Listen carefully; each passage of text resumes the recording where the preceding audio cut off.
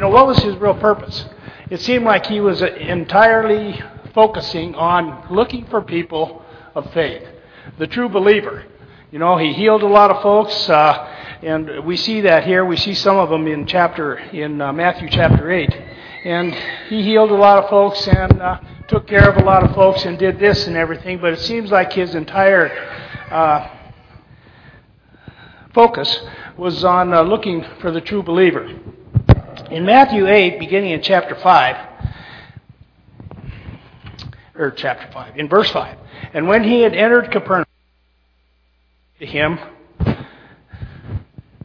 and saying, Lord, my servant is lying paralyzed at home, suffering great pain. And he said to him, I will come and heal him. But the centurion answered and said, Lord, I am not worthy for you to come under my roof. For just say the word, and my servant will be healed. For I too am a man under authority, with soldiers under me. And I say to this one, go, and he goes. And to another, come, and he comes. And to my slave, do this, and he does it. Now when Jesus heard this, he marveled, and said to those who were following, truly I say to you, I have not found such great faith with anyone in Israel. And I say to you that many come from the east and west and recline at the table of Abraham and Isaac, Jacob, and in the kingdom of heaven.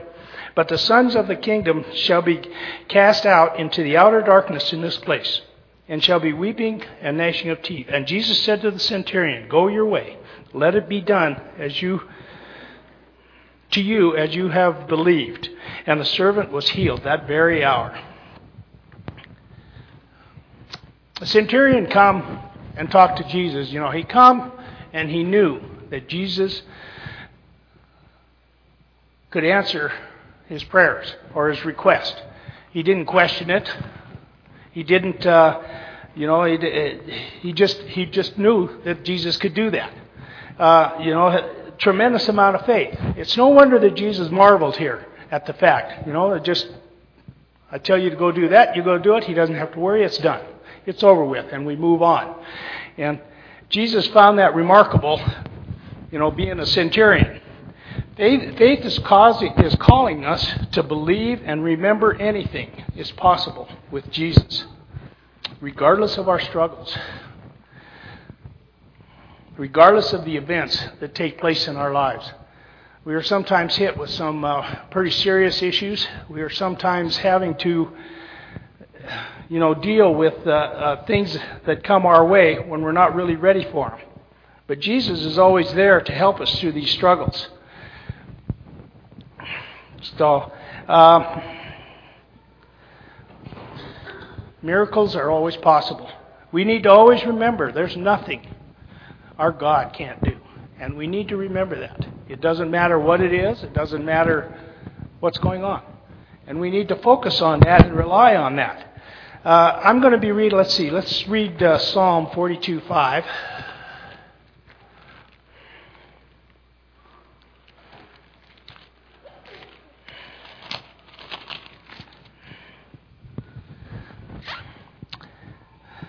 Why are you in despair, O my soul? And why have you become disturbed?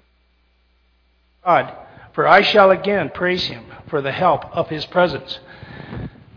We need to remember that, Jesus is there to help us through the events that come our way in life, and what we can look to him to help us through.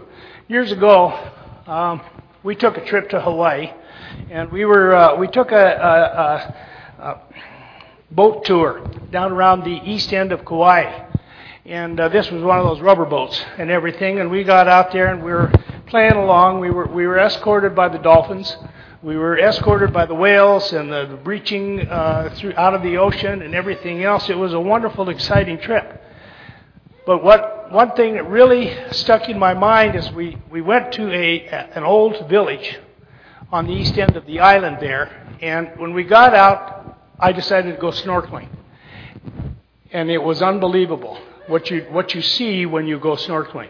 A whole new world opens up. Everything is clear, and it's like something, you look at the surface, you don't see it.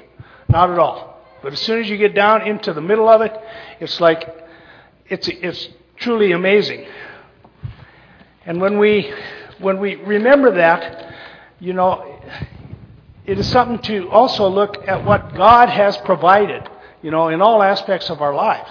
We need to be excited about this and remember that, you know, He created the heavens and the earth for us. And He created the heavens and the earth, you know, for us to be a part of.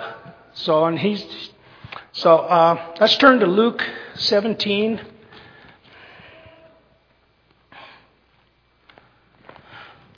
We do not need to despair because Jesus is here. He's always here.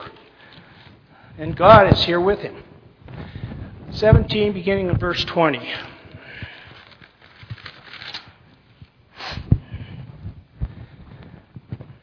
Now, having been questioned by the Pharisees as to when the kingdom of God was coming, He answered them and said, "The kingdom of God is not coming with signs to be observed, nor will they say, 'Look, here it is,' or 'There it is.' For behold, the kingdom of God is in your midst." Jesus talked about the kingdom with the centurion. He's talking about it here in Luke at the same time. You know, Jesus' focus has always been, you know, the kingdom of God. It is here. It's for us today. It's all around us, and we need to be aware of that. Jesus spent most of His time talking about God's kingdom. And we see in those verses, you know, why it is. It is here, right now. We see what we want to see. We hear what we want to hear. We think what we want to think. We do what we want to do. I fear sometimes our relationship with God is we put Him in a cubicle somewhere, and when we want Him, we pull Him out and we use Him. You know, He's not there for that. He is there to be part of our lives. Jesus is trying to wake us up. You know, we need to be focused on Jesus. He wants us to be partners with God and with Jesus through His eyes and through God's eyes when we do this. The Pharisees did teach us, you know, some valuable information. You know, they sit there and we can stare God in the face and not even know it. The Pharisees stared God in the face, and we're not even aware of what it was that they were looking at. Jesus isn't only trying to get you into heaven. He's trying to get heaven into you at the same time.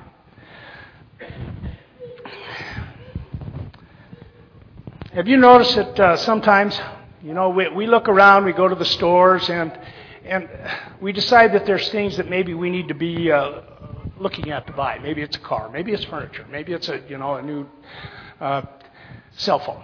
Who knows? And pretty soon you start seeing the ads pop up. You notice them more and more. You see the ads, you see them, they just seem to magically start appearing because you're paying attention. Why is that? Why is that you see that? We look around and we start seeing this stuff, and of course, you know, we end up buying it, which is always kind of funny. It doesn't matter. But the question is more, do we have the same diligence when we are looking at Jesus? Are we focusing on the life of God and the life of Jesus that He when He gave Himself on the cross for us? You know, is our focus really where it should be in that regard? We need to look up and keep our eyes on Jesus.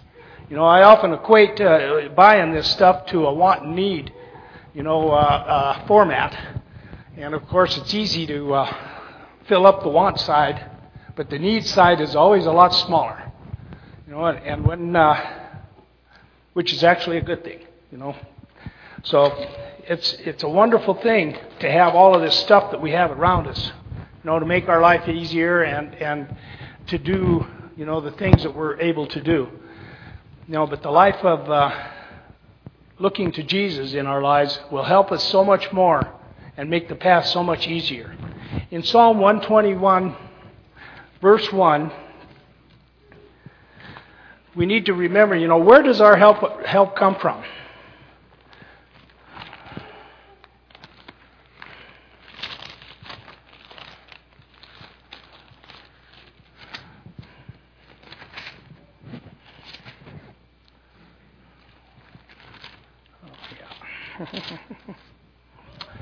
I will lift up my eyes to the mountains. From hence shall my help come.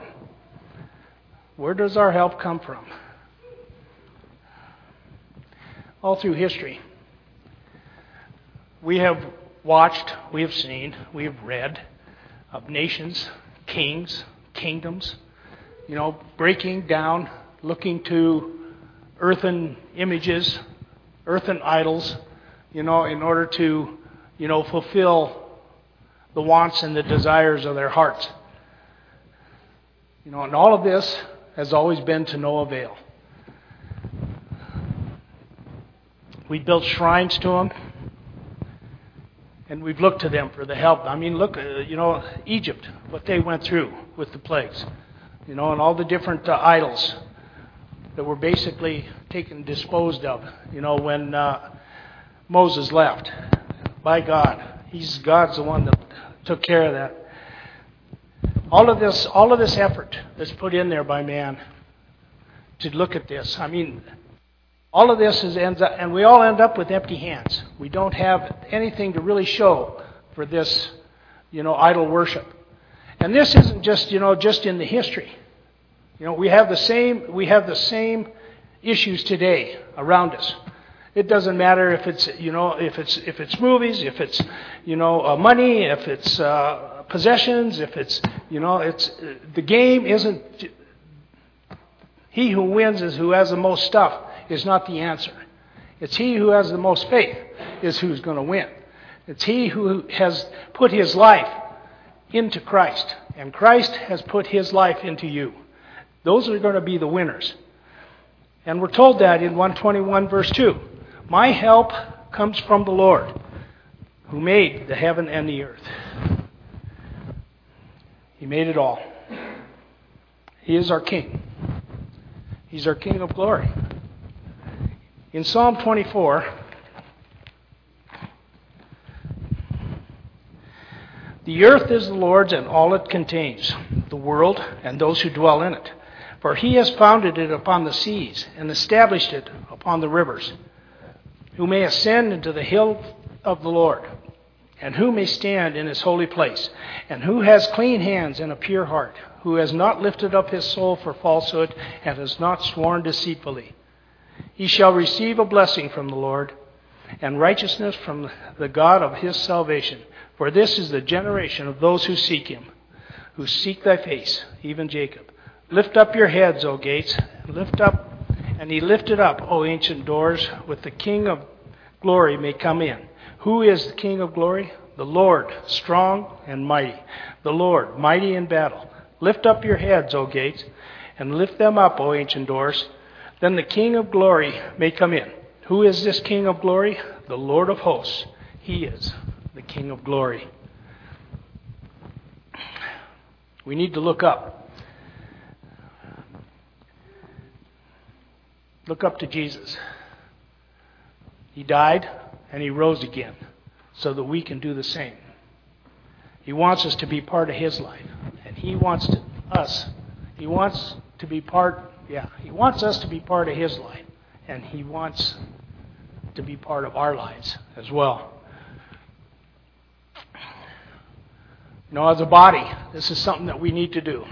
I recently read some statistics about the church, and some of the things. It's really a shame that we look at the events that are transpiring all around the world, especially now. With this pandemic, we need a pandemic of Christians is what we need. But this pandemic, is people that have lost their direction and their soul. They don't appreciate what it is that Jesus has done for them. They don't appreciate the life that is available to them and the comfort that is also available to them. Our King is great, and he is on the move, whether we're coming or not. And I'll tell you something, the older I get, the more I find out I don't know. And the more I don't know, the happier I am that I have Jesus in my life. Because I'll tell you, it is scary out there. And Jesus has shown us the way. He's moving, He's coming, and He's coming for each one of us. And He wants us all. So what do we need to do? We need to lean on Jesus in our lives. We need to remember that, He is available day and night, nonstop. In Psalm 90,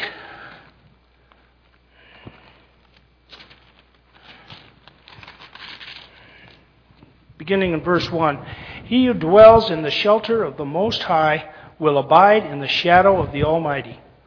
I will say to the Lord, my refuge and my fortress, my God, in whom I trust.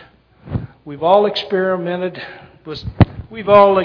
events, circumstances. We've had plans that have not gone the way that we thought they should.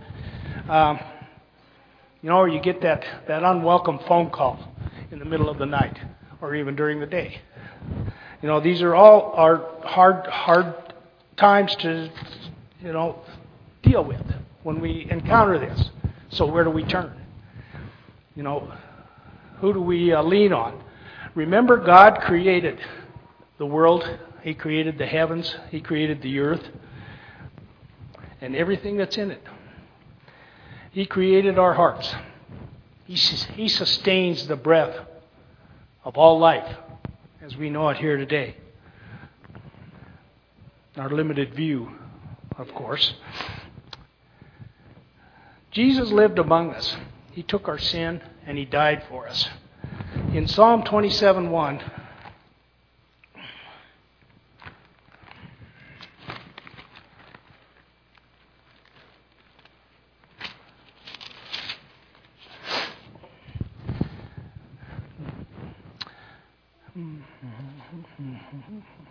the Lord is my light and my salvation. Whom shall I fear? The Lord is the defense of my life. Whom shall I dread? He is our light. He is our salvation. His specialty is creating beauty out of chaos, creating beauty out of pain. That's what He specializes in. And we have to allow Him to do that. Live in God, live in Christ. God is trustworthy. In Psalm 57:1 and 2, He is faithful. In 1 Corinthians 1:9, He's our comforter and our hope. In Psalm 16:11 and Philippians 1:6, He is strong. In 2 Thessalonians 3:3, and He's always on the job.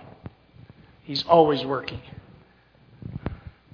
I used to think that I worked long hours. But God works all the time. Genesis 50:20 and Romans 8:28. Let's read Romans 8:38 and 39. That was our scripture reading this morning.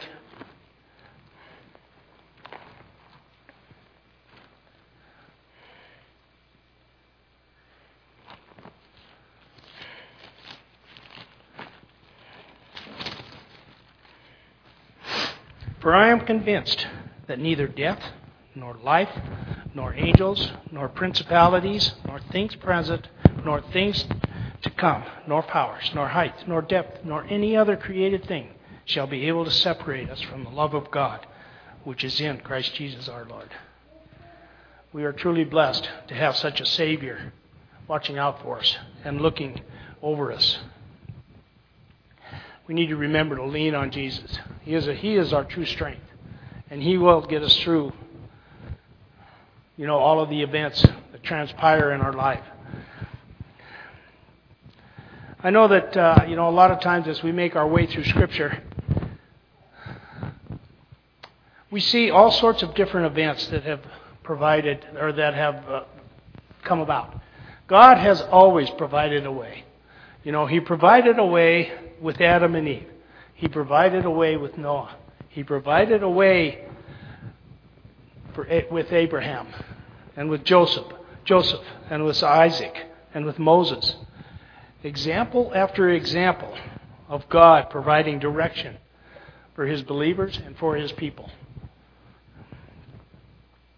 And then came Jesus. In John 14:16,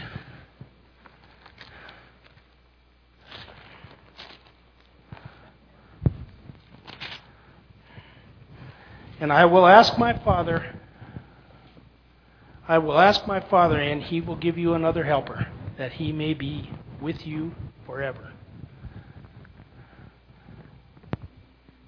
I hate to guess what the world would be like without the Spirit of God among us, like He is today. We truly do need to be thankful. Just like the centurion, he was thankful. He understood the power of God. He understood, when God spoke, things happen. He asked Him, and God said, "You bet, I'll do it." So we have the same avenue available to us as well. When we read the book of Psalms, which I've read several verses out of, it becomes clear that the entire theme of the book is praising God. David wrote about half of the Psalms that we have in the book of Psalms. Clearly David thought that praising God was absolutely essential. And I think it should be essential for us. The book of Psalms is a valuable book. You have a tremendous read there that is very enlightening and also will touch your heart in ways that you never even thought. So why do you want to praise God? His love and faithfulness will never fail. His character is sure. His love is certain. His heart is for us. His plans are good. He is worthy of all praise and of all glory. So what is your passion for Christ? We need to be a passionate, God-fearing people. The world desperately needs us. They need our help. They need Jesus. That's what they need. That's the end of it. Well, I want to thank you all for putting up with me. I didn't put you to sleep, hopefully. That's all. Anybody wants to, whatever.